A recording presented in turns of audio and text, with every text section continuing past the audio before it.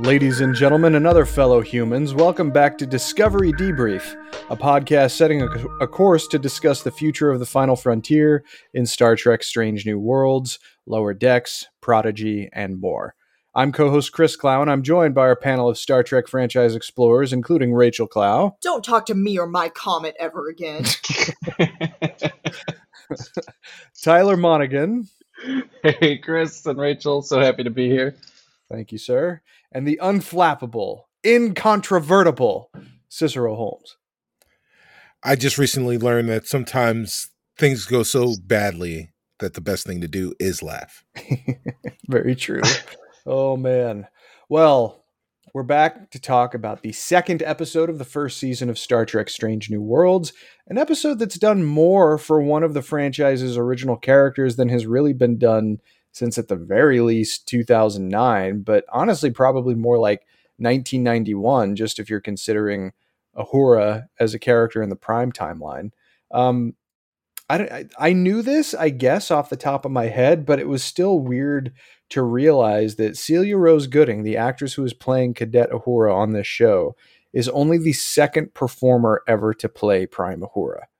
So that's wild, and it just shows how much room there is to show more of her history and more about her, which is it's a cool, unique opportunity. No pressure, though. No, of course not. No, why would there be? Just one of the most iconic television characters in history. She's doing a fantastic job, though. Like, honestly, I think she's doing great. And we'll talk about that. No doubt. In a bit. Yeah.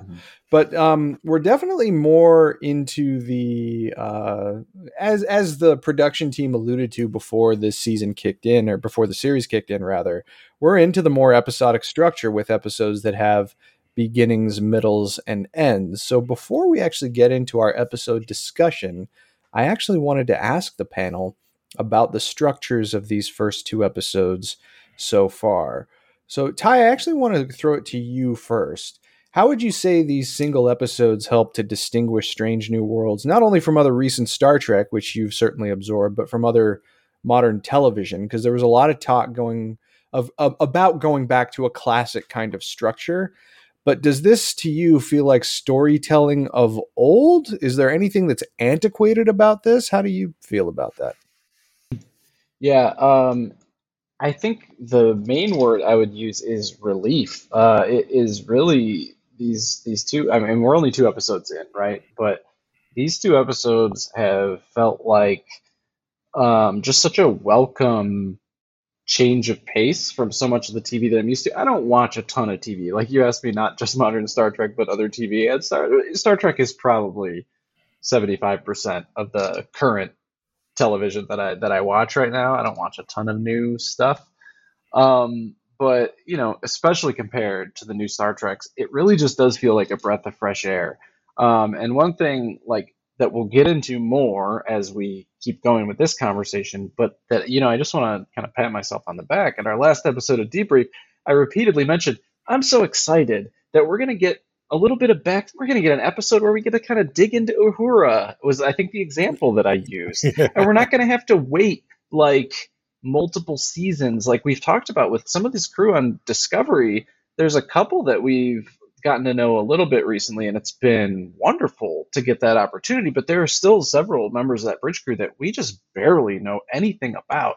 And it's wild that after 2 episodes, I feel kind of more connected to Uhura and also to Spock than maybe I do about like Nilsson, Bryce, the other guy whose name I can't even remember right now on Discovery. And it's just like really cool that we can, I think contrary to what you might intuit when you hear that it's going to be more episodic, it actually leaves a lot more time and breathing room to kind of sit with those characters. To me, 2 of the gold standard shows just in the world, for me just personally, are The Next Generation and The Simpsons. And I saw, just like flavors of both of those in these episodes of Strange New Worlds, where the characters make mistakes, they learn some lessons. I don't think Uhura is done learning lessons, though, right? I don't think she's like, oh, problem solved, I totally belong in Starfleet now. I think this is a theme, just like Homer making stupid mistakes and having to remind himself that he loves his wife. And just like Data's struggle to be more human and to understand what that's all about, these don't have to be, I think a lot of modern TV makes these things that have to be these huge story arcs, and when they're resolved, they're resolved. I don't think it has to be that way. That's not how the human journey works. And so that's my really long soliloquy about why 2 episodes in, I'm still super excited about this format, and it's really working for me so far. Excellent. No, that's great to know. Rachel, you spoke a lot before this show premiered about the structure. How does it feel to you now? I mean, does it feel distinct from other modern TV that you watch? Do you feel like it's a throwback, or is it just kind of its own thing? I mean, how does that all combine? I think it's absolutely different from a lot of things on TV right now. And to me, I feel like all TV used to be, maybe I didn't watch all TV, prior to the 2000s or whatever, but for me, like, old TV was super episodic. Mhm. Like TNG and The Simpsons and stuff that was made to be in syndication forever, and it didn't matter, and everything had to reset. And then they started doing more serialized storytelling, but that felt really new and elevated. But if you watch some of those shows that were like sort of innovators in the serialized storytelling, like I'm thinking like Lost or Breaking Bad, maybe Breaking Bad's not really an innovator, but when you watch those, every episode still feels like an episode, right? Sure. Like there is a conclusion within, especially with Lost, but where like every episode was, explicitly focused on one character. But every episode felt like an episode within a serialized narrative. And then I think that kind of like, people were like, people like serialized TV. And it kind of like almost has gotten degraded to the point where they're just making 10-hour movies and putting episode breaks at like random points. And a lot of times when you're watching a show, like an episode doesn't feel like it has any meaning. Like it was like, oh, they just stopped there. And it's like, to me, if you're making a TV show and you are trying to make a good quality TV show, like every like an episode should sort of like feel like a package. Or if you're going to release it weekly, right? Episode by episode, week by week. Right. You can't like wait a week for an episode that's all build up. Yes, exactly. I want to ask you something else too, because you mentioned the elevation of serialized. So does it feel like Strange New Worlds to you? Maybe something that sets it apart is that it's not trying to be prestige TV. No. So I'm getting to my point. Sorry. Sorry, I went down another. Forgive. But, okay, so to the point where the serialization sometimes it feels like it's trying to be prestige-y, but it's actually not. Like it's actually like whatever the opposite of elevating. Descending, falling, degrading. Sometimes like excessive like serialization, it feels cheap is when you're just sort of like chopping up episodes. The Offer. Yeah. And so to me, like the serialization in Strange New Worlds actually is like, it's come full circle and it feels elevated, and I'm like, oh, they're actually like writing whole episodes with like an arc for me to watch. That's great. So like, is it lazier now to do those long form stories compared to these actual single episodes in the hands of some, maybe? I think it's cheaper. I think it's probably cheaper. If you're in a writer's room, it might be faster to write one story and then be like, all right, we're going to episode break here, here, and here. Like, they're not really, like, making, like, thematically. Like, I'm thinking, like, Mad Men would have, like, really, like, it was, like, one story, but every episode was, like, very thematically, like, linked and had, it was, like, a unit. Sure. And, yeah, I mean, a lot of, like, prestige stuff, like especially on Netflix, I think is like very like just sort of chopped. The Irishman could have been a miniseries. Yeah, could have just gotten Marty. I like that. Well, though. anyway, I that's don't my want- thoughts. Yeah, no, I appreciate it. Great. Well, Cicero, the dimension that I want to toss to you, and I alluded to it for you before we actually started recording, but Right. you have often related your admiration for Seth MacFarlane's The Orville, Yes. which also is an episodic sci-fi show, but it's also descended very directly from Star Trek. So do you think Strange New Worlds, first of all, I mean, just your thoughts on the structure, but also, does Strange New Worlds owe anything to the Orville? Or since that show was clearly derived from TNG, is this new show's lineage all exclusive to Star Trek? So what I think of the format is, I mean, I said it last week, right? It's so much like, so last week was remembering why you love coming home and you love mom's cooking, right? Smelling it and just having those warm feelings come back, right? It's not that you don't love the life that you're leading, right?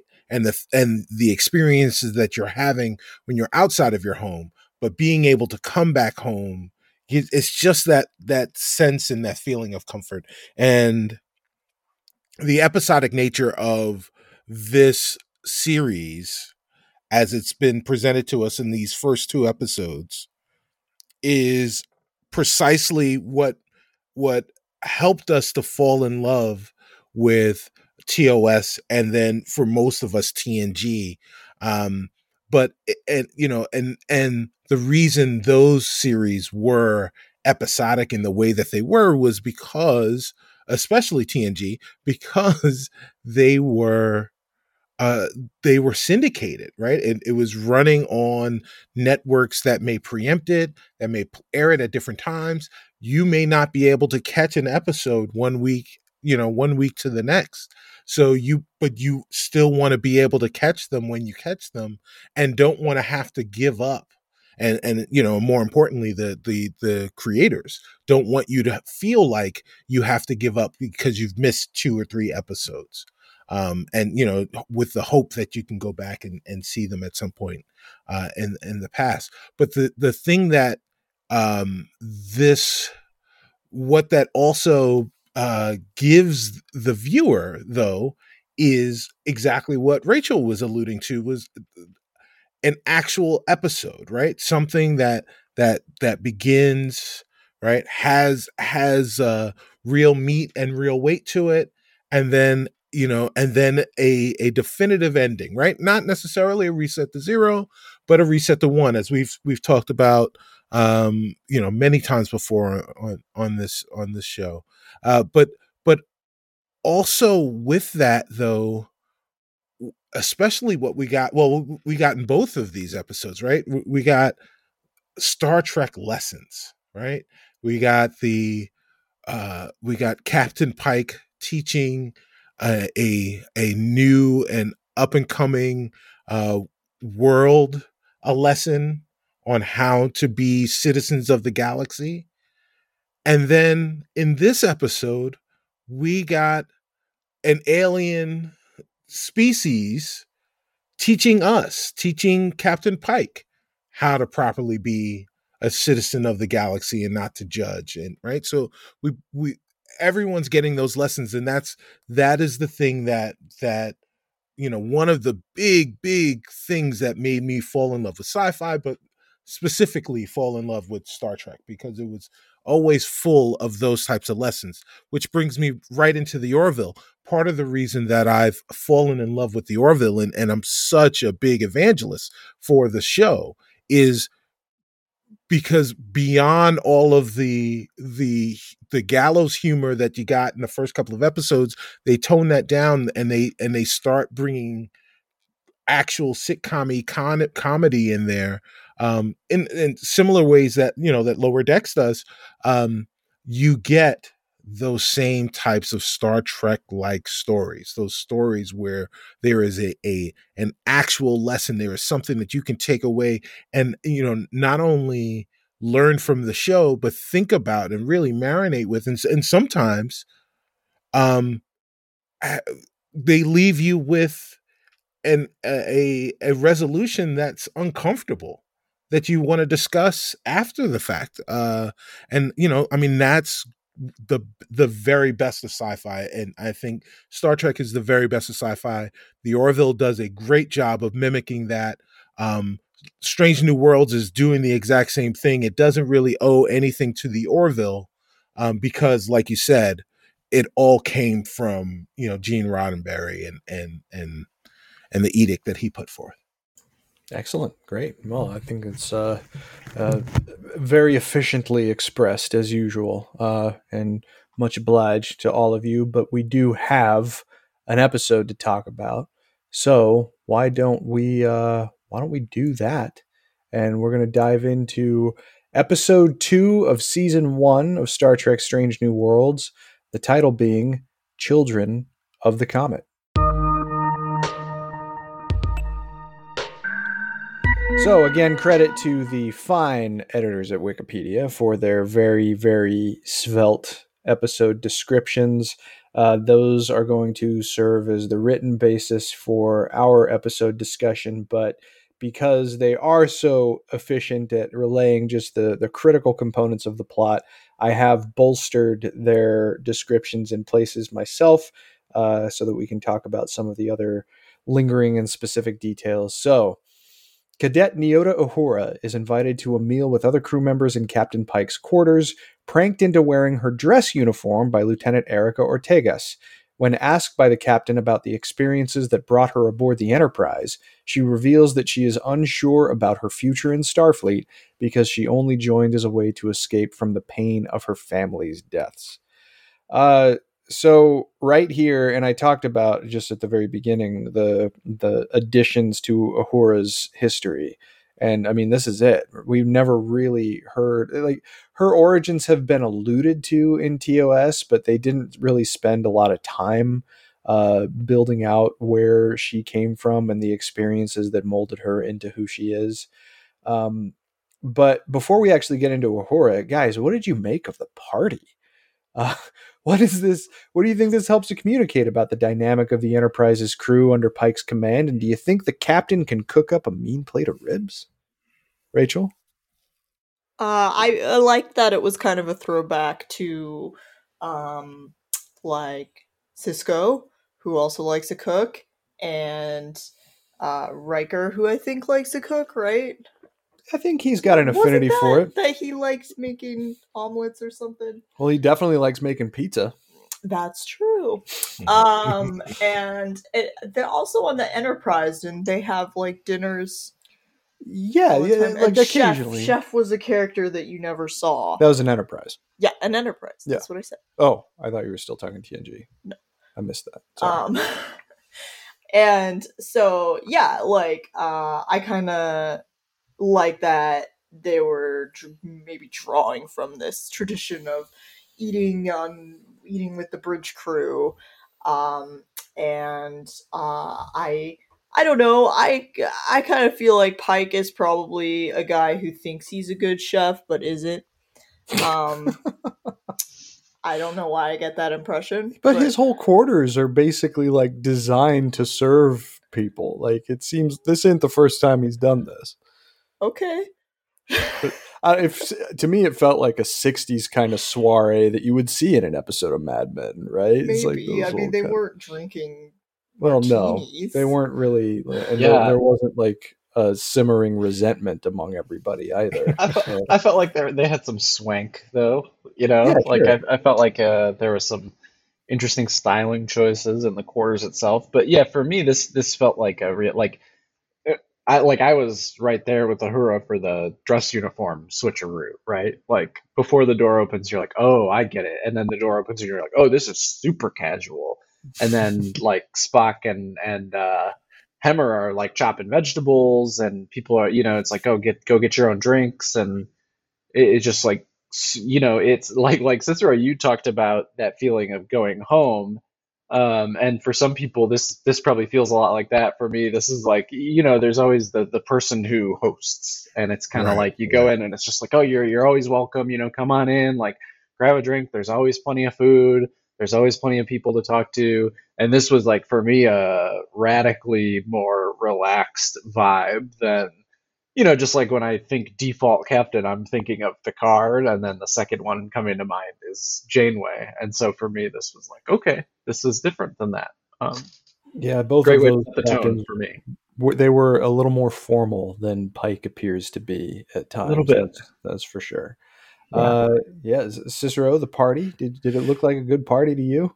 Yeah, hell yeah, man. Yeah, the '60s vibe was in full swing. Yeah, minus the alcohol and cigar smoke, or but like, I mean, they had like lounge music. It was some nice jazzy music that was playing. Everyone was relaxed.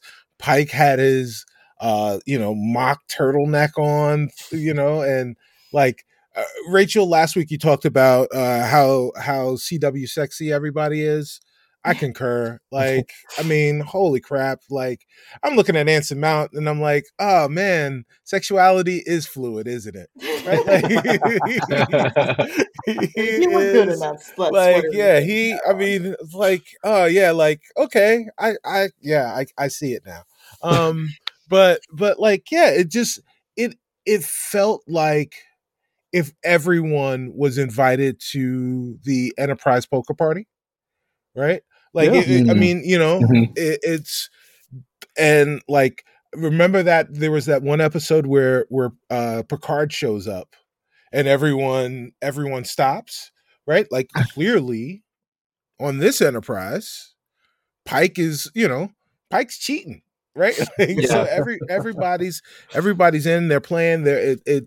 It gives me very NX-01 vibes Oh, in okay. terms of like the there is a level of closeness and camaraderie with this crew that is like, the chain of command is there, but it doesn't have to be, right? Like, Work-life this, balance, you might say. right. Well, not even just work-life balance, because when it's that this, they operate as a family, and even in a family you have a chain of command, Oh, sure. Yeah. right? And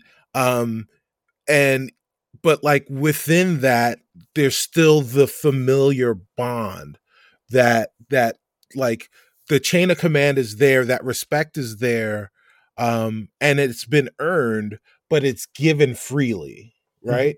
And I think that's kind of what I feel like, as opposed to it's given because it's supposed to, right? The chain of the respect and the command structure there feels almost unnecessary, right? Like, I feel like at any point someone could call the captain Christopher, as opposed to calling him captain, and and it not be a problem, right? Like, Right. that you haven't earned the right to call him Christopher, in the same way that you would have to earn the right to call Picard Jean-Luc, Sure. yeah, it's a very, very different Enterprise.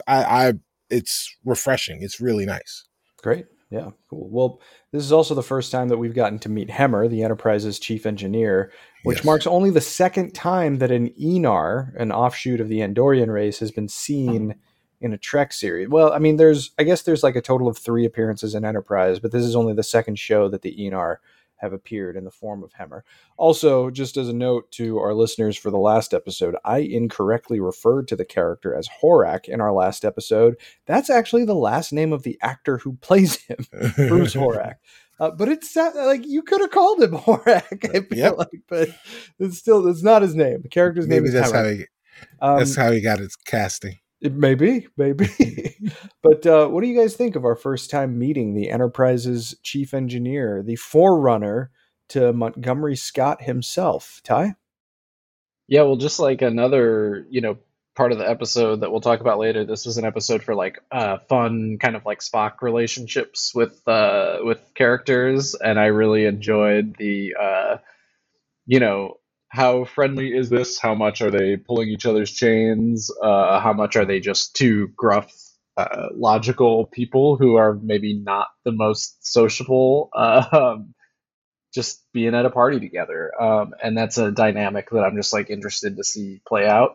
The engineers I'm most familiar with, probably the one closest to what his character seems to be would be B'Elanna Torres, and obviously they are still quite different individuals there. But she's the toughest engineer that I know, maybe the most prickly, shall we say? But I think, like B'Elanna Torres, I have a strong feeling we will come to love Hemmer, be really interested in some of his side stories, and learn that he has a heart of gold. Sure. Yeah.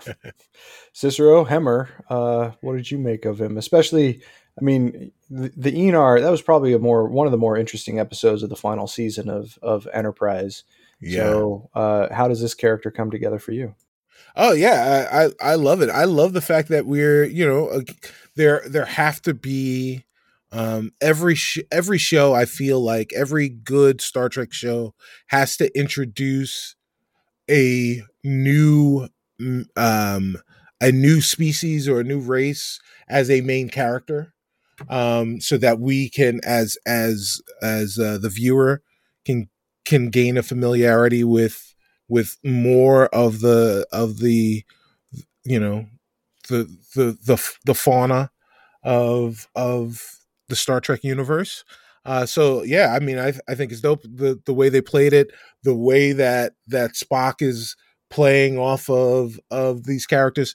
That, there's one thing that I want to say with respect to Spock and all of the relationships.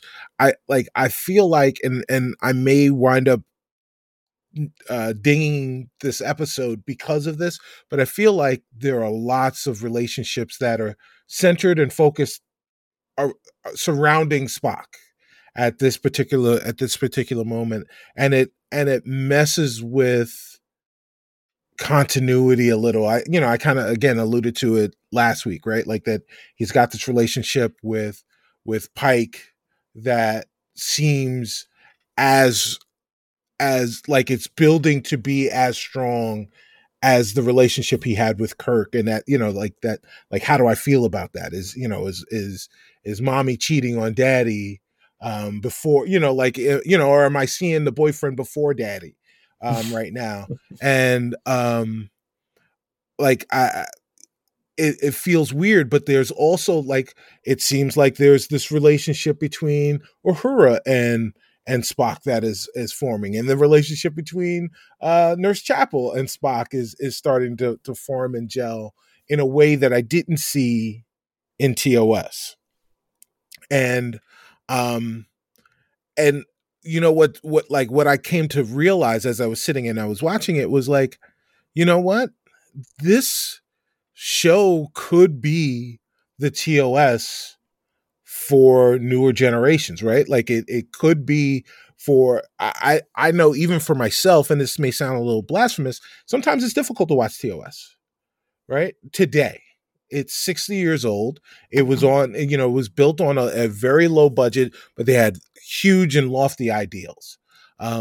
This show carries all of that DNA with some of the similar characters, but without the budgetary constraints. So, like, they can do TOS in a way that TOS just couldn't do it.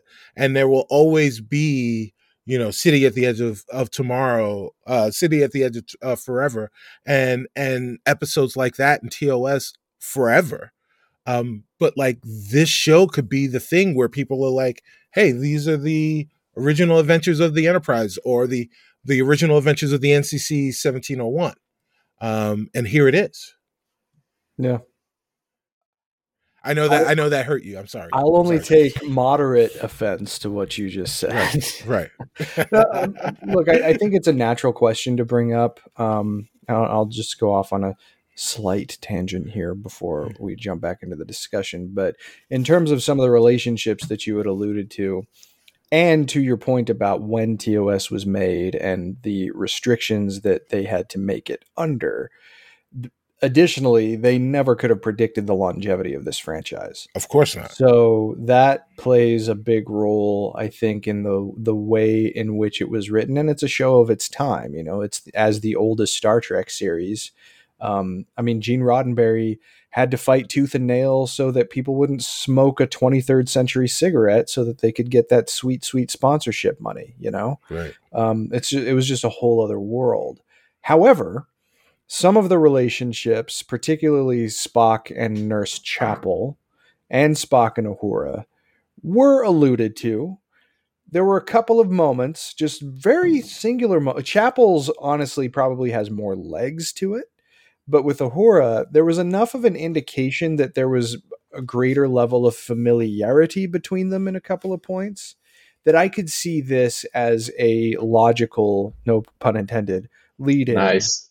to what we see from them in TOS. And with Nurse Chapel, it's the same thing, but I mean, Chapel's attraction to Spock is very well documented in TOS when in a couple of very specific instances. And I think I was going to mention this later in our discussion, and I probably still will, but suffice it to say that there was no mystery regarding her attraction to him. And to a degree, he could have reciprocated it, although what we learned of the reciprocation was kind of under duress, and Spock was in a little bit of an altered state. So maybe it's not as reliable. But all of that to say, I think there's enough wiggle room for them to play with it. And I'll just leave it at that. As the TOS acolyte among us all, Yes. I'll just say that I don't feel any like strong overwriting happening by Strange New Worlds to the show that I love so much. For what it's Okay. worth. All right. Well, I'll take your word for it. Rachel, Hemmer, what do you think of him? He seems cool. I love Andorians. Yeah, and Enar. Well, yeah, but they're like a subspecies of Andorian. Yeah, correct? true. Yes. Yeah. Shran was my boy. Yes, he was. So I have a soft spot for Andorians. Really, though, Jeffrey Combs is your boy. Well, yes. But yeah. But Shran, of all of his roles, Shran is my favorite. Cool. Although Brunt is pretty good. Pretty good. Like we got to do a best of Jeffrey Combs episode. We probably should. Yeah. I mean, it couldn't hurt. But yeah, I like his character. A really good little introduction scene there, I think, really got across everything we needed to know about him.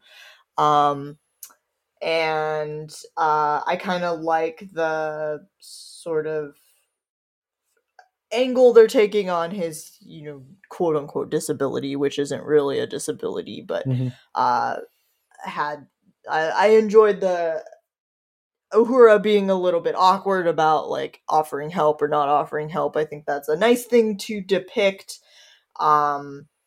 because I had to go to a diversity seminar for work, and I think one of the things that we talked about was that like our workplace is like pretty not so good at setting itself up for disabled people. Even people like have had like temporary issues with like breaking their leg or something, or like I don't think a person in a wheelchair could actually work at our workplace, even though it's like technically like ADA compliant. They built a ramp. What more do you want? Yeah, it's hard, right? So I like that. I mean, it's like sort of disability representation, but also like a good way to like look at people who have like sensory differences in a way where it's like, well, you're not, you're just different, not necessarily disabled. You just have different skills, and that sometimes you might get in awkward situations with that, like offering help where it's not needed and stuff. And I think depicting that is good, that it's okay to make mistakes. So I liked that whole deal. Sure. Yeah. And cultural differences too. I really liked seeing that was something that I think we don't often see depicted with, especially within Starfleet itself, or like, within like intra crew dynamics. It was cool to see people sort of making, I guess you could call them mistakes, but not really being sure of kind of the right way to treat one another. And a lot of the Trek that I've seen is sort of like, once you're in, you just sort of know, right? You just handle situations appropriately. And a lot of that has to do with the chain of command being a little more strict, I think. But it was really nice for me to see, like, how does Uhura handle, like, sort of, making that, I don't know if you want to call it a mistake, because I don't think she did anything like wrong, right. But that was kind of the beauty of the situation to me, was that it was not necessarily just like a clear cut case of right and wrong. Like, it's living with people and working with people is tough. You have to accommodate one another, and people have to compromise and kind of bend around each other. And it's not always clear cut and easy the way it very often appeared to be on Picard's Enterprise. So I thought that was a really neat, just going back to kind of the vibe in the party, right? I thought that was an interesting, really nice part of it that I picked up on. Yeah, excellent. Well, although she is a prominent TOS character, this is really the first time that Prime Uhura's history has been fleshed out to any meaningful degree. What did you make of her backstory in here, and does this change the way you see her at all, Cicero? I'll unmute myself and say, I don't think so.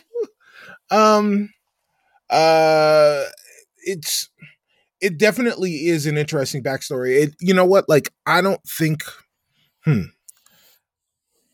So right now in my head, there are almost two characters, right?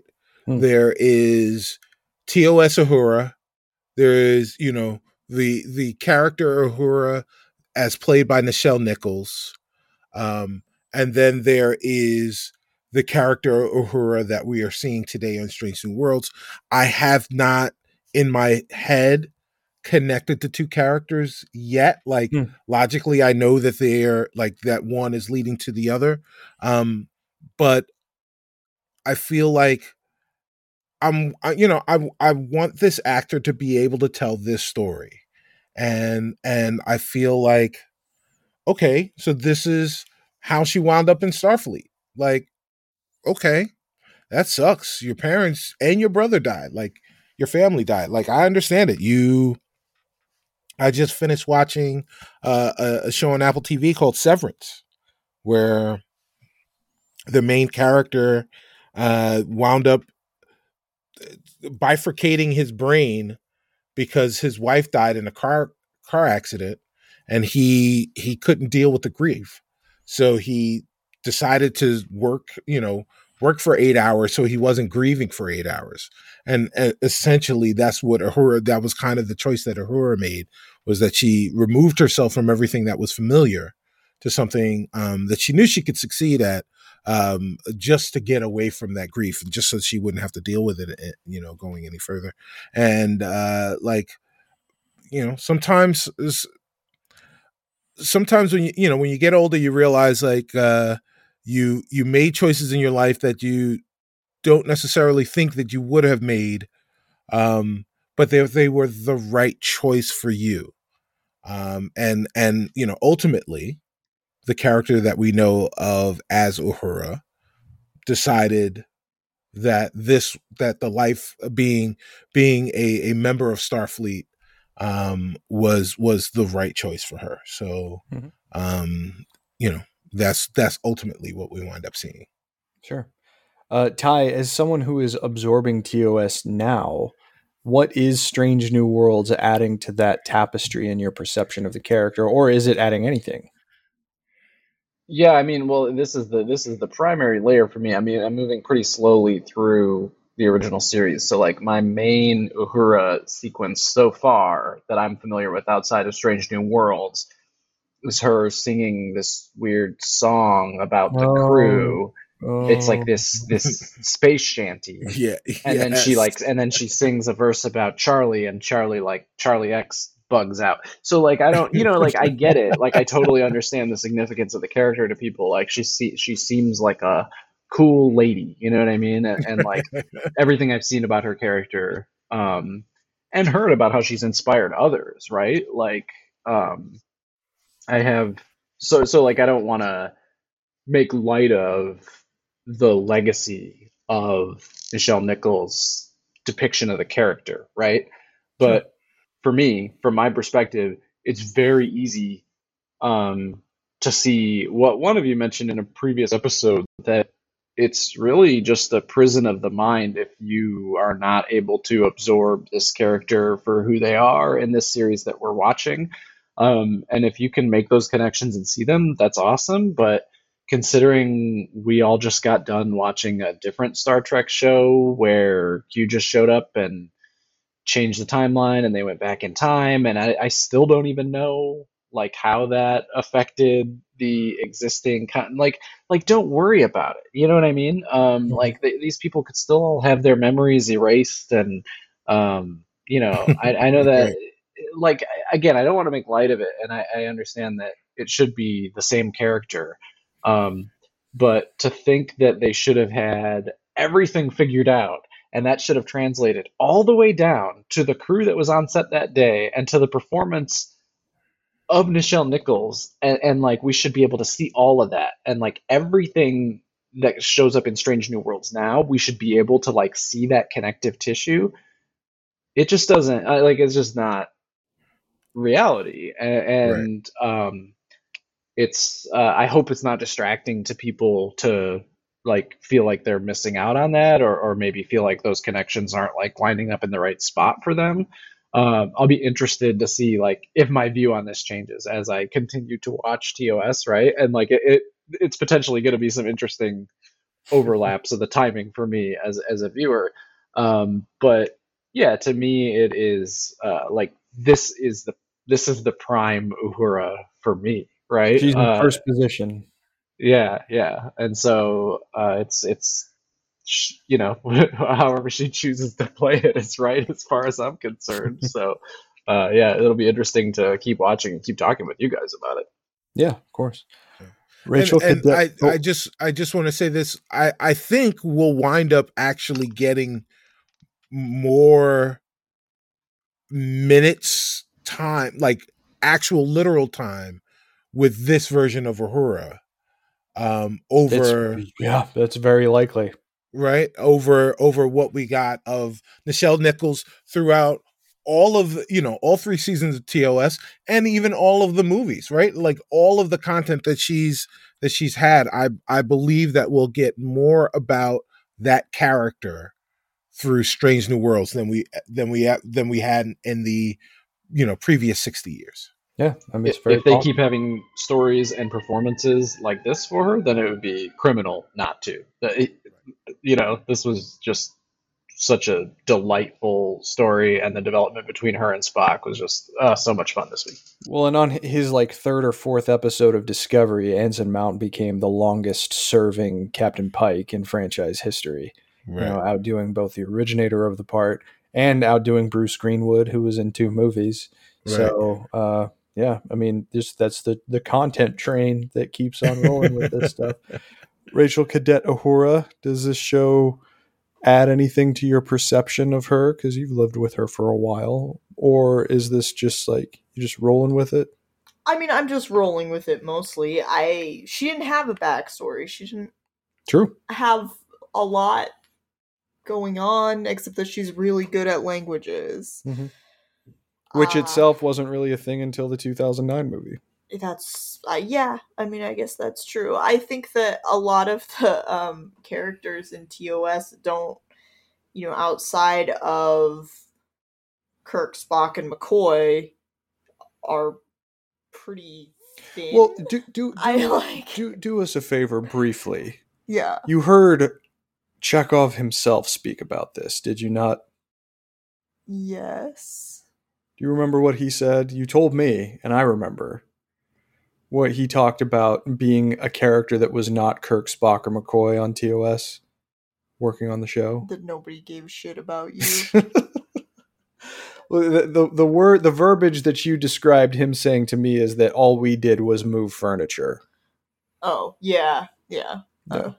For some reason that didn't stick in my brain, but I'm glad you remember. I did. that stuff just does. I mean, I just remember him saying Rick Berman didn't give a shit about Star Trek or something like that. Maybe not. Maybe not. I don't know. He seems like he does now, but yeah. But anyway, yeah.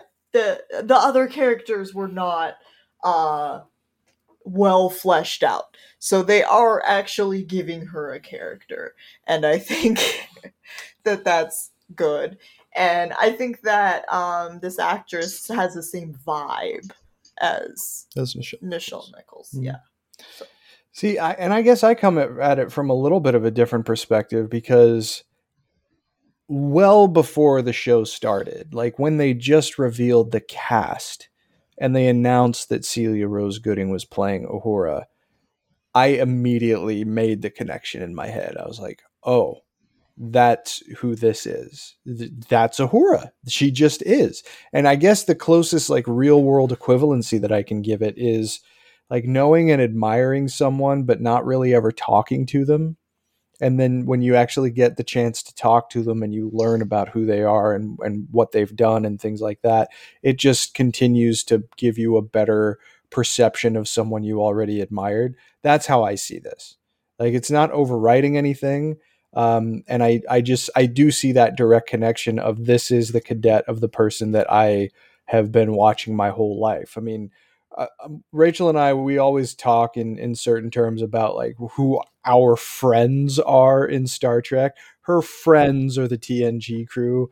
Mine's the TOS crew. So it's like I get to see my friend again. And I honestly never thought I would ever have the chance to. I thought that the book was closed on Prime Uhura for so long. And the fact that it's not makes me very happy, just speaking for myself.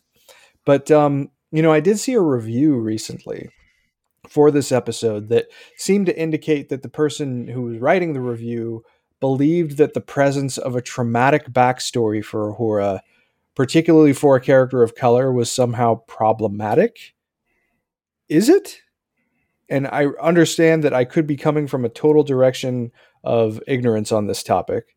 So, Cicero, if you don't mind, is this problematic to give Uhura a tragic backstory? So I would like to preface everything that I say, or everything that comes after what I said, I guess that's what a preface is, by saying that Black people are not a monolith. Having said that, I will also say that our main character, right, the person who is first on the call sheet, Anson Mount, playing Christopher Pike, his backstory is the fate for which he winds up in, which is his death that he felt. And I would call that traumatic, right? And I don't, I don't think that there for some people, they may find maybe they would like a character of color to be able to come from a place where they said, oh, everything was great in my life. Both my parents were teachers, and, they just wanted the best for me, and they did, right? And she had that, right? And that they didn't die, and they sent her off. And that could have been a thing that happened, but it's not as memorable, right? It's not as dramatic. And it doesn't necessarily strike a chord, and I understand where that person's feeling is coming from, but I don't think it was capital P problematic. It definitely felt problematic, and it was problematic for the person who left that review. Absolutely. but that is their feeling, right? And it doesn't have to be everyone's feeling, and it doesn't have to be capital T the feeling for this particular moment. Yeah, I mean, the Anybody's only reason I backstory bring could it up be is problematic. it seemed like and I'll have to send you the review as written later just to get your fuller perspectives on it, all of you. But they pivoted first from, oh, it's just such a tired trope for everyone to have a traumatic backstory. And then they introduced the component of a horror being a person of color into it as a secondary component. And that just kind of, well, like, those aren't necessarily the same complaints that you have. Exactly. So why are you even bringing one or the other into the conversation? That was just my initial read. But I mean, I miss things at times, as all of Sure. you know. So I Right. just want to make sure We all do. yeah, but We all do. I don't know. I think you were clear-minded on that one. Well, I appreciate that. Dramatic backstories. Is this a tired trope, Rachel? A little bit, maybe. But it's an easy way to have a character have a backstory. I mean, I'm trying to think of a Star Trek character who doesn't have one, at least a character of note, who grew up with, rainbows and puppy dogs. Well, I mean, it wasn't rainbows and puppy dogs, but Spock's got both of his parents. That's right? true, but he was bullied a lot. Right. He was bullied because he was biracial or bi species, whatever. Yeah. But yeah. Well, I think in real life, though, everybody's got a traumatic backstory too. To themselves, right? Yeah. Like, right. I mean, you focus in some ways. If you had to tell the story of your life, it would probably like anchor around the sort of traumatic things that happened to you. Probably. Maybe this is coming into fuller view for this person because of Picard. Because really, Jean-Luc didn't really have that traumatic of a backstory until a couple weeks ago. So maybe that. Yeah, I think in light of Picard, it's a little sketchy. But right now, what I will say is that 100% of maybe not, maybe 80% of the Black people, or the people that are the Black actors that are main actors in Star Trek, play characters that have some sort of traumatic background. Whereas not 80% of the characters that are played by white actors have traumatic backgrounds. Sure. So from that perspective, I could definitely say I remember what was the background on Anthony Montgomery's character in Travis Mayweather. He grew up like on a shipping ship. And both of his parents were alive. They were still on the shipping container. Yeah, and ships. Right. So he spent very little time on Earth growing up. Right. Yeah. So, but yeah, like he just didn't have a good relationship with them. But they were, but otherwise they were fine. Mm-hmm. So he was fine. But everybody else, Michael Dorn was a Klingon that grew up around Earthlings, around humans. So nobody liked anybody. Sisko lost his wife. Was a single dad. Geordi was blind. Right. Like, so all of them had something. I guess Tuvok was cool. Right? Yeah. I mean, it's I think you make a very valid point. I guess the only thing that I think of, especially like you brought up Ben Sisko, and Jake certainly qualifies for that too because they were together. But I mean, and they also had the runway. But those characters are just so great. Are they? Do they need to have lost their wife and mother respectively to get to the same place? I mean, at the beginning it was pretty important, but and I mean, Ben Sisko is still for many people like the prototypical captain. We all have ours, Ty has Janeway, I've got Kirk, Rachel has Picard, Ty also has Picard, Janeway. But there's a lot of people who have Ben Sisko, and it's Like I can't see like Ben, even though he's a great cook, I can't see Ben Sisko throwing too many soirees. No, In that same kind of vein. not at all. But Not at all. no, it's just an interesting discussion point. Ty, did you have anything you wanted to add to this? No, I just think like, generally characters that you focus on and want to be interesting have troublesome elements of their past, unless they're hobbits from the Shire. Captains in Starfleet have kind of been an exception, but I think intentionally so, and I think Picard, we see like a very different kind of loss, where he's dealt with the loss of men under his command, like Wesley's father and things like that. And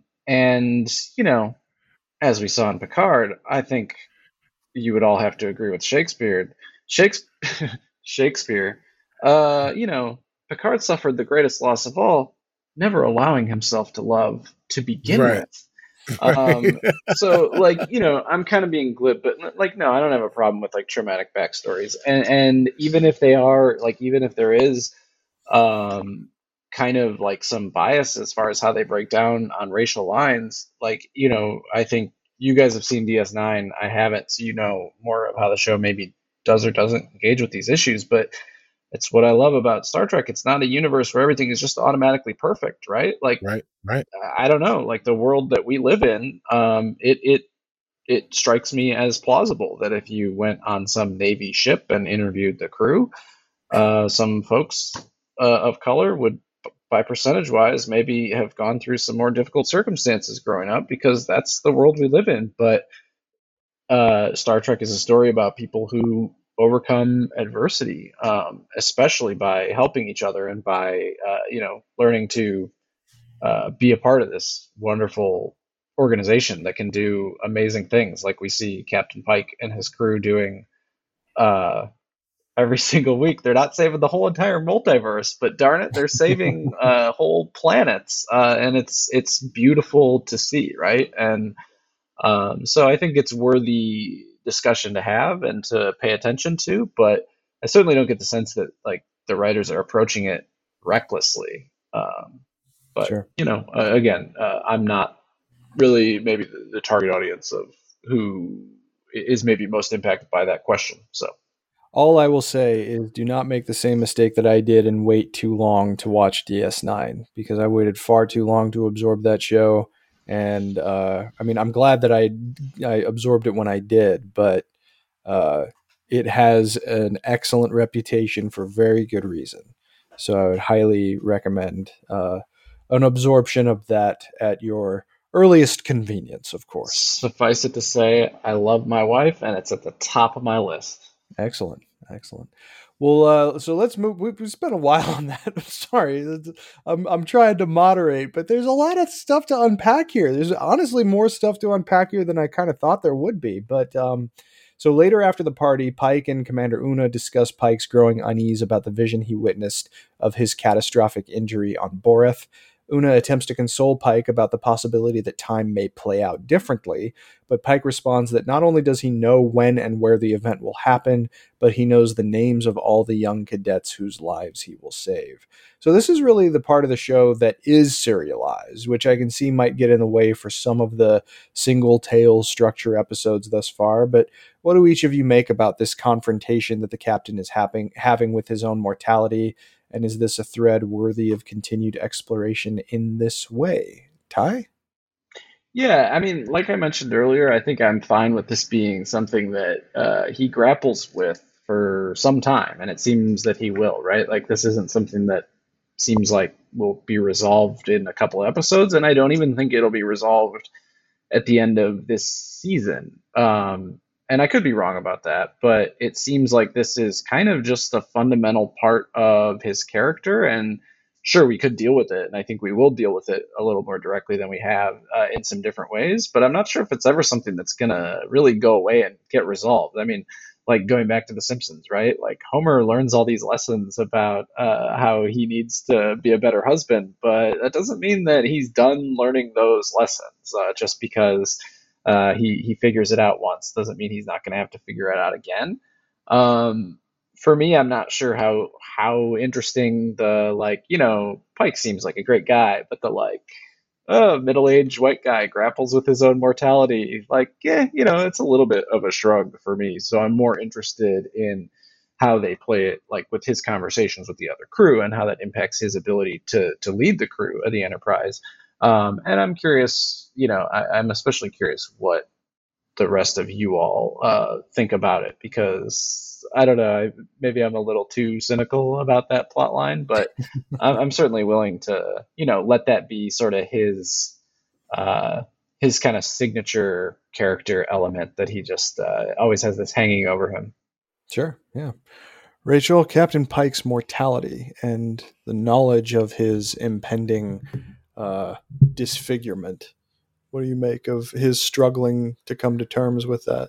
I mean, first of all, I think that you said it's more serialized, but I'm pretty sure you could have just watched this episode by itself and you would get it. Sure. Like, they reiterated, like, you didn't have to have any knowledge of the first they've episode. Kind of done that with both of them. You're right. Yeah. So in that way, it's actually not serialized.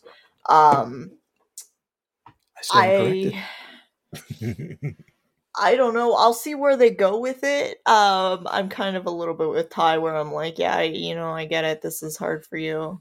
Like, it's suck it up, Captain. Well, no, I mean, but I like it's interesting in that it kind of plays in with the plot of the episode, where Sure. we're talking about predestination and he's thinking about predestination, so thematically it worked together for me. But other than that, we'll have to see where it goes. Sure.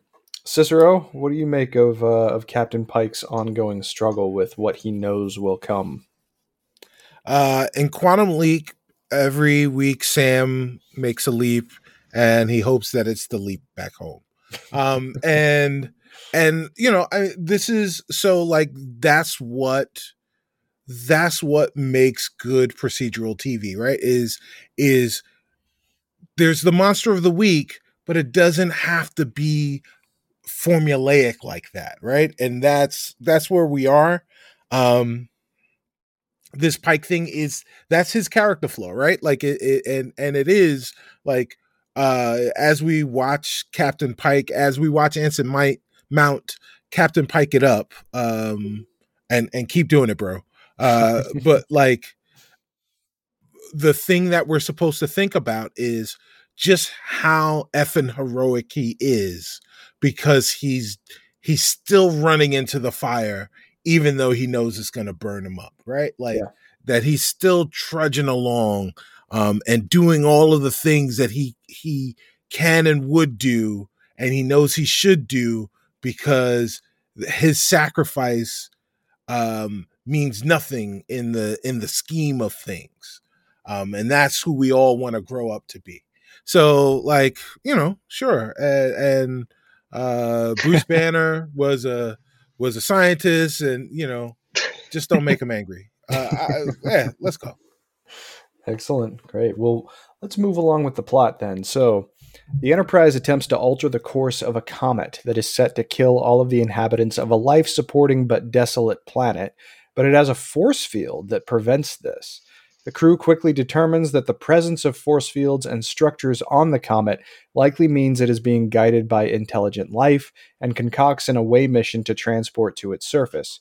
Uhura joins the team and eventually discovers that the comet responds to music. Meanwhile, a starship of shepherds who are escorting the comet position themselves between it and the Enterprise. They believe it is a being called Mahanit, who is an ancient arbiter of life and exhibits a degree of religious zealotry due to their indifference to the potential loss of life. So obviously there is a lot packed into this single plot section as it's written, but tell me, what did you guys think of the dynamic of the landing party? And how about the problems that they had to solve with limited external support? Also, it looks like Sam Kirk has the same predilection towards danger as his brother, but maybe not the same resiliency in the face of it. But just the dynamic of the landing party as presented in the episode. Cicero, lead us off. Yeah, I mean, I love the dynamic. This crew is charming. I really, really, really appreciated how much and how often the crew took the cadet under their wing, Sure. right? And really gave, last week in the first episode we got first contact, and in this one we got our first away mission for the new cadet, and everyone at every single turn was taking the time to just guide her through this, right? Help her, give her pep talks that were both poorly done and very effective, and very well done and very effective. But Sam Kirk going out and not listening while also giving some words of wisdom, and then getting pooping his pants. Don't think with your mustache, Sam. Come on. Right. Yeah, the crew is cool, man. If there is one thing that the new Star Trek has done incredibly well, it has been casting. They have done an incredible job of getting just lovable actors to come out there and do some things with wonderful effects that make me keep tuning in and falling in love with the people that they are portraying. Yeah, excellent. Rachel, the landing party, was this an entertaining ensemble for you? Absolutely. Yeah. It's great having a landing party and the dynamic of like, oh, shoot, we lost the landing party and they're stuck. They always get stuck. So I liked it. Like Cicero said, it's like coming home. It's like, oh, yeah, okay. Gotta save the landing party. Ty, how about you? Yeah, it was great. As soon as they started calling this thing Mahanit, I watched the motion picture recently, so I was Googling NASA missions. Like, is there some kind of mission that is like, a longer version of this? But yeah, I loved the away team. It was classic, like, oh, good, we have some redundancy of like two people who are maybe like some linguists, or like, I think they said Kirk says, anthropologist, right? And then it's like, oh no, okay, no more redundancy. But and yeah, I loved, like you mentioned, Cicero, the constant, like, not only taking her under their wing, but that reminder, like, you are here for a reason, right? Like, you might feel like you have imposter syndrome, but sometimes the only way through that is just pushing forward and taking that responsibility and faking it until you make it, which I think is in a lot of ways exactly what we saw Uhura do. I really hope that the Spock pep talks are kind of a recurring gag. I hope that Spock giving pep talks is like Tim going and talking to Wilson at the fence. I hope we just get that. We see, and then we can have really long conversations about serialized versus episodic in relation to Spock's pep talks. But yeah, it was like Rachel said, it was just felt so like, yeah, this is it, right? An away team, and the shields weren't up, but now they're up. Oh man, here we go, right? And now this other ship is hailing us. Let's go. Yes. we kind of, I think everybody on the panel probably lives for stuff like that, just because it's Star Trek. That's just classic. Well, we also get to see a little more of the skill of Lieutenant Ortegas during these moments where she's slaying the Enterprise in and out of the Shepherd's fire and trying to make good on being the best pilot to graduate Starfleet Academy. We're getting a little bit of development for each of the characters thus far.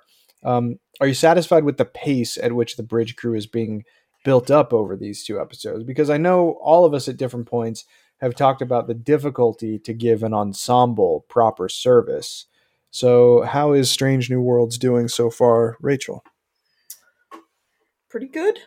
Yeah. I don't know. It's 2 episodes in, Chris. I don't know. Yeah, but do you feel like you're starting, like at the pace that's being established, do you know enough of the people that you're seeing? Yes. And are you confident that they'll continue that pace going forward? Yeah, I hope so. Like, I it seems like they're sort of doing like one, backstory per episode, or focusing on a character per episode, and that'll be cool. And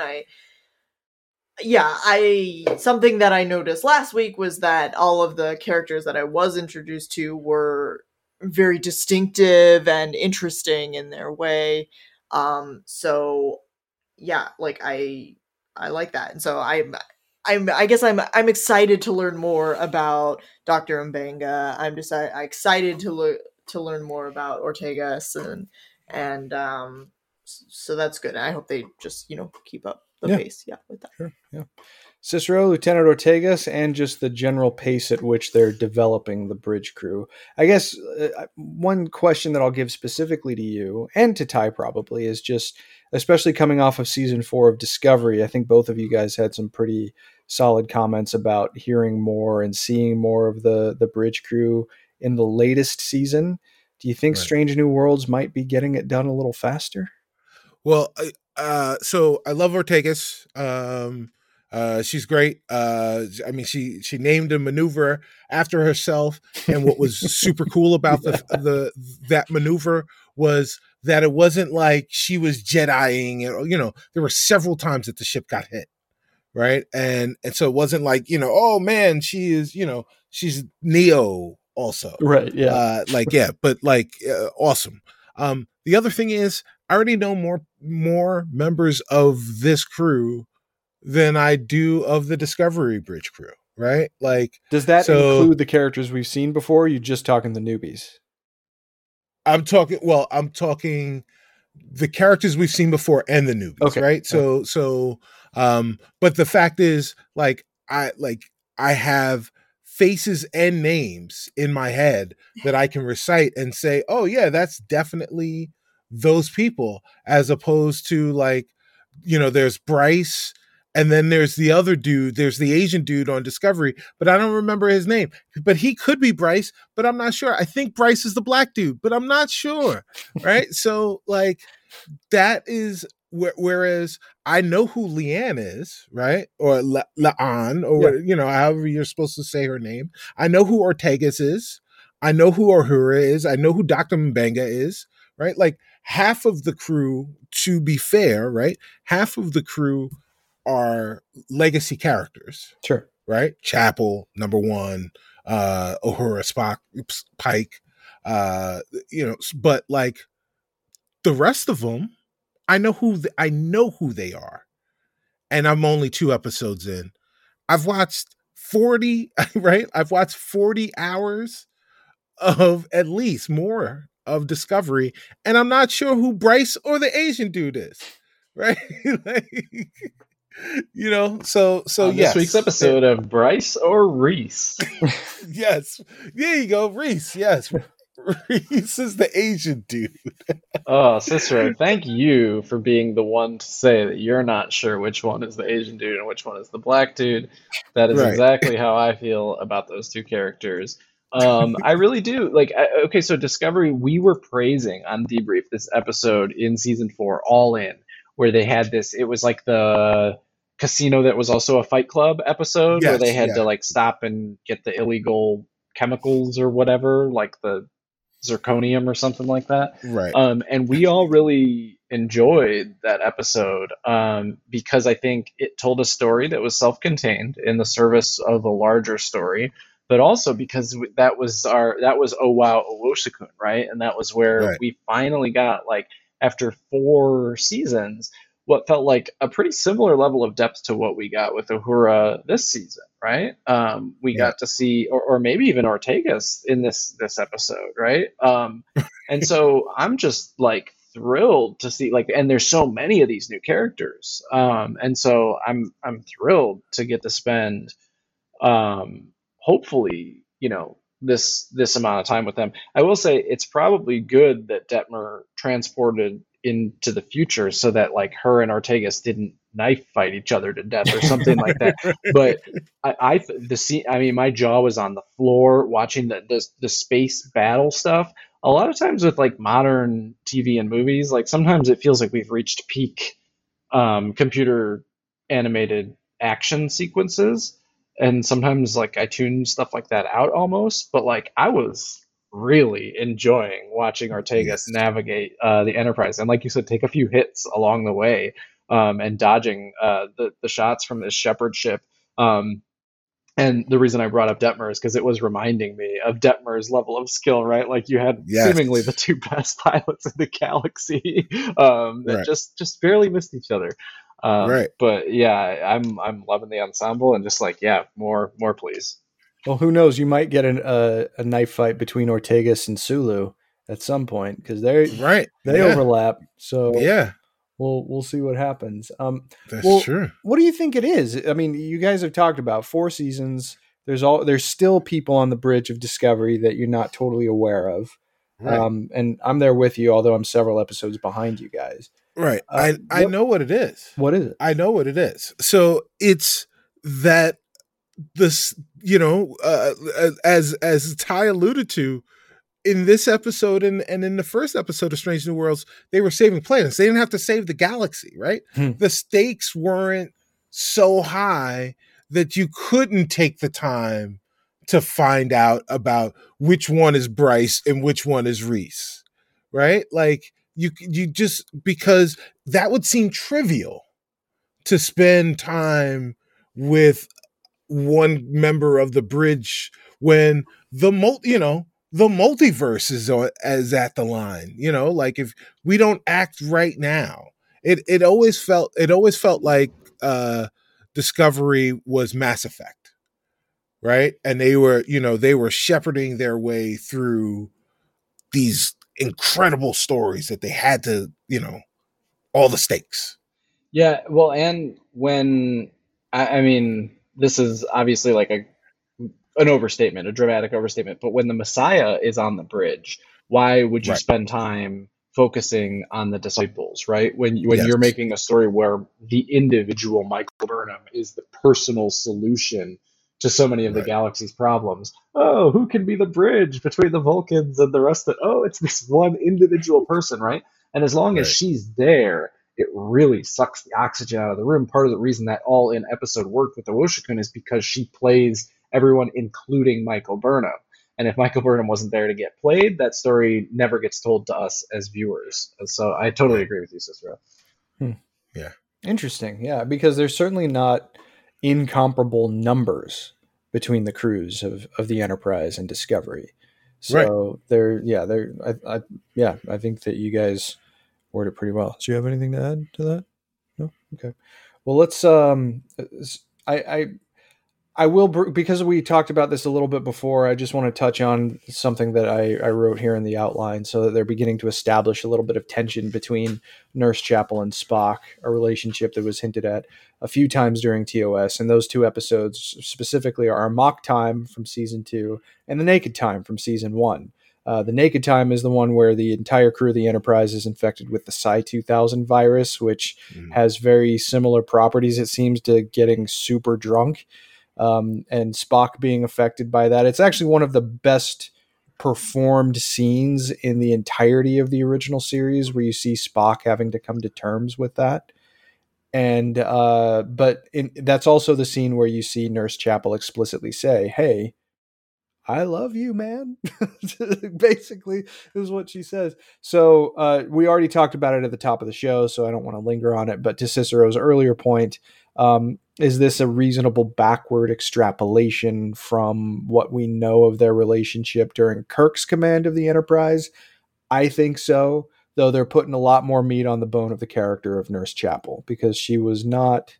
they didn't give her a lot of development either, and they're doing a lot more with her here. She was a nurse who had a crush on Spock. Right, yeah. I mean, and she tried to bring him soup when he was on Ponfar, and he threw it against the wall, and she was terrified of it, and that was kind of the extent of it. But I like the idea that what we know about Spock and T'Pring's relationship, maybe some of those cracks are starting to show through Nurse Chapel, and it also kind of ties into what Spock is having to fight in terms of the internal battle between his human and Vulcan halves.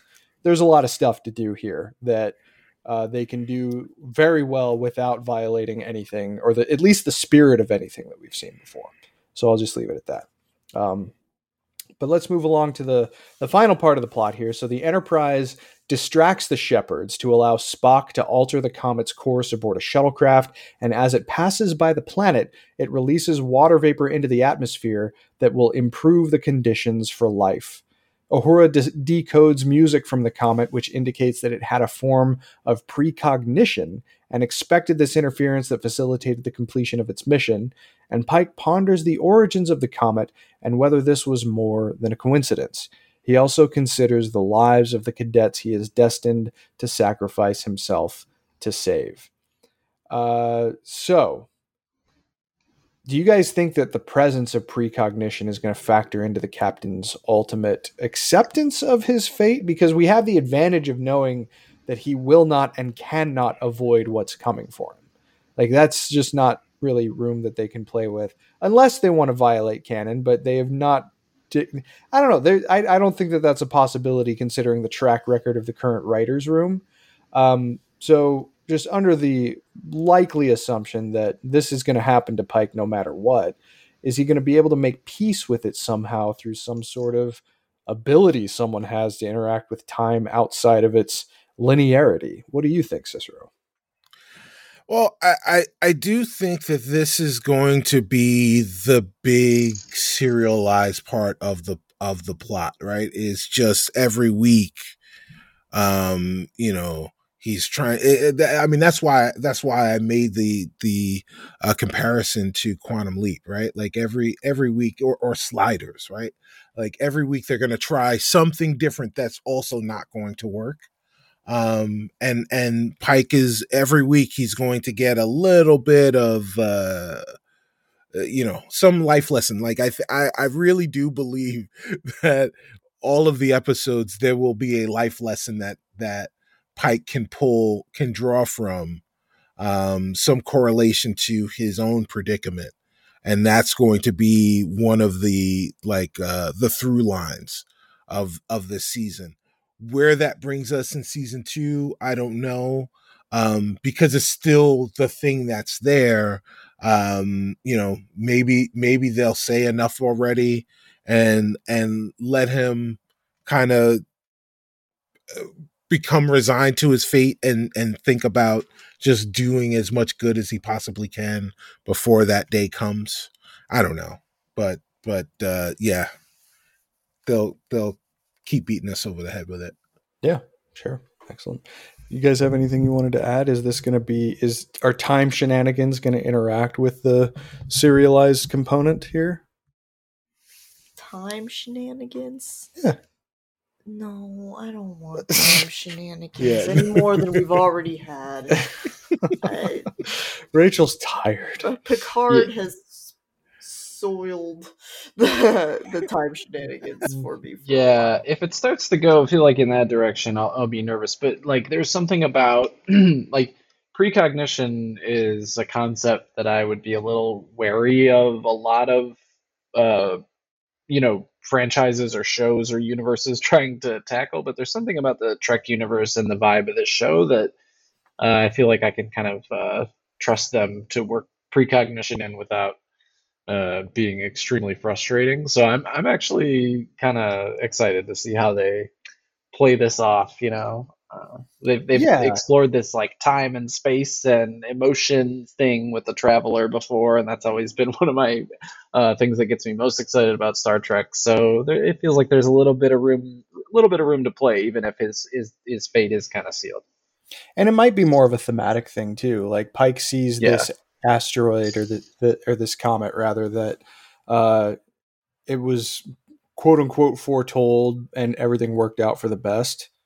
Maybe just because he knows what's going to happen, it doesn't mean that everything's not going to work out for the best, at least for him. So that's another thing we have the benefit of knowing, is how his story ends, and it ends nicely. So that's always a good thing. I just want to say that I watched this on a plane. And at the end, when Pike was looking at the little kids who are going to become the people he will save, I started crying. And that's the exact moment that the flight attendant was like, "Do you want something to drink?" And I'm like, "Okay, no. Yes, but no. No, but that is a weighty moment. I think that especially someone who we know is so like intimately connected to the lives that he is responsible for. Seeing how those lives are starting, yeah, that's a big moment. That's a big moment. I wonder how much of the fact that Anson Mount is playing Christopher Pike, and we know how much it means to him that he's playing this role, plays into the emotion we draw out of those types of moments that he's playing. Sure. I mean, ideally, you want your performer to care about what they're doing, right? Sure. But yeah, I think you're right though that he seems to be a little more connected than most, especially when it comes to this franchise media. At least he, or like taking a very cynical approach, he does a very good job of projecting that.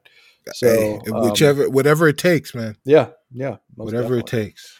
Well, so something kind of fun. Some Trek fans have been bringing up the idea that this episode has accentuated that the Comet episode seems to be a thing for Star Trek. So some of the ones that I've seen discussed in recent days, ever since this new one dropped, was Breaking the Ice from Enterprise, where Travis and Malcolm Reed are stuck on the surface of an asteroid. This is season 1 of Enterprise, right. And they have to work really hard to get back to the shuttle bay, or to the shuttle pod, because Travis is hurt. And if they don't get back fast enough, then the sun is literally going to fry them like eggs on the surface of this comet. And then there's Death Wish from Voyager, which is, I believe, in season 3, where they meet Quinn, the other Q, who is trapped in a comet before he is released by the crew of Voyager. Destiny from DS9, where a comet gets in the way of a transmitter that they're trying to build in front of the Bajoran wormhole. And then Masks from the Next Generation. Not particularly a well-beloved episode from season 7, but includes a comet in there as a main device. But what do you guys think of this apparent trend of comet episodes? Should we get more of them, or should the franchise just break them out for special occasions? What do you think, Cicero? Well, you know what? I'd rather have comet episodes than mirror universe episodes. Like, we're in space. I'm sorry. I had to yes. I mean, that's like saying I don't know. When you're in space, you're probably, and you're looking at planets, you're probably going to come across a comet or two. So it's bound to happen. Mm-hmm. I love it. Keep them coming. Yeah, sure. I mandate 2 comet episodes per season. Minimum. Well, a lot of these happen early in the runs too of the shows, except for Masks, but we know how that turned out. Right. Yeah. So, Masks was in senior year of high school when you're just phoning it in at the end. What's that called? Senioritis? Yeah, that's what the writers had for Masks. We gotta fill an hour. It was a Brent Spiner tour de force is what that episode was. There you go. That's what about. I was going to say, I feel pretty familiar with TNG, but like I'm looking at the episode description on the internet right now as we're talking, and I'm like, nah, this isn't really ringing any bells here. No, but I totally agree with Cicero. I mean, you're in space. I would argue most things that they encounter are just some variation of a body floating in space, whether it be made of rocks or metal or gas. So, sure. Yeah, bring them on, man. All right. Well, before we actually conclude here, let's have a little more fun.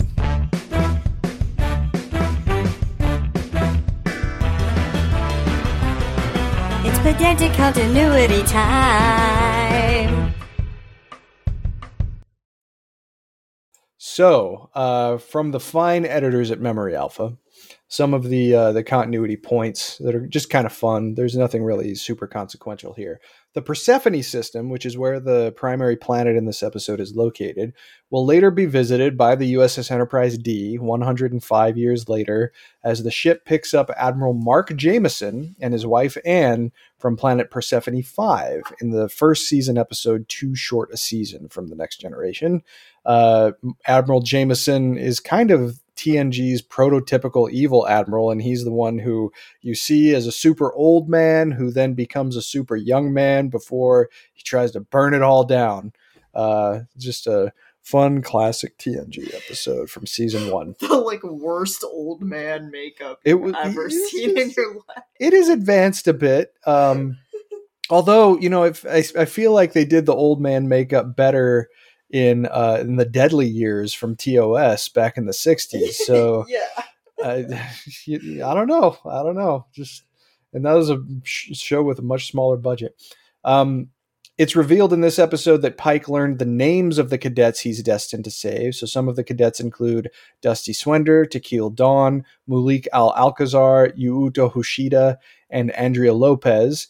And fun fact, in the data that Pike brought up about all of them, Mulik Al-Alcazar lives on Tendara Colony, which is the future birthplace of Annika Hansen, a.k.a. 7 of 9. So that's kind of a fun little detail that they threw in. And then, of course, this episode establishes that Uhura was born and raised in Kenya. So they're just doing more to provide actual character service and continuity service to Uhura, which I'm very happy about.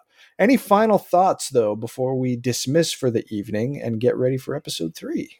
Yeah, sorry, I blew my shot with the comet because I was laughing about celestial bodies. But I just wanted to just pause for a quick second on how awesome was it that they were trying to just avoid a collision, and then they ended up like completely changing the biome of the planet and turning it from like a Tatooine to I don't know. Endor? Yeah, let's go with that.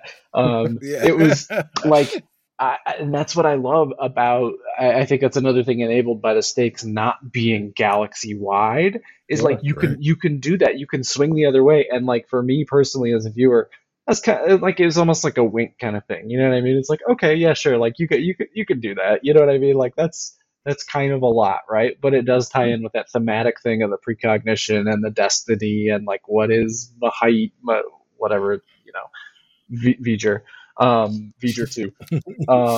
And like, so I just like, yeah, that was such a nice icing on the cake of this episode that left me so excited to see what that old rascally starship gets up to next, what planet it is. It was almost like a direct response because we had Kyle Sullivan on a few episodes ago, and one of the problems that he said he has with modern Trek is that the stakes are always too high. And here we are. Season 2 of Discovery, as we were going through it and we were meeting Captain Pike and Michael Burnham's brother, and we were treated to a couple of these episodes where they felt like they were standalone episodes, as they too were dealing with a comet, right? The red angel, right? Yeah, was a comet. The bursts, yeah. But they felt like they were self-contained episodes that had a through line, a serialized plot point that would, went through. And we were talking about how refreshing that was, and that, and I recall speaking optimistically about the fact that maybe this is what Discovery is going to turn into, right? That we'll be able to have these stories. And that's what, it turns out that obviously that hasn't been what Discovery has turned into, but we do have Strange New Worlds why not for both? that. Right. But why not both? Right.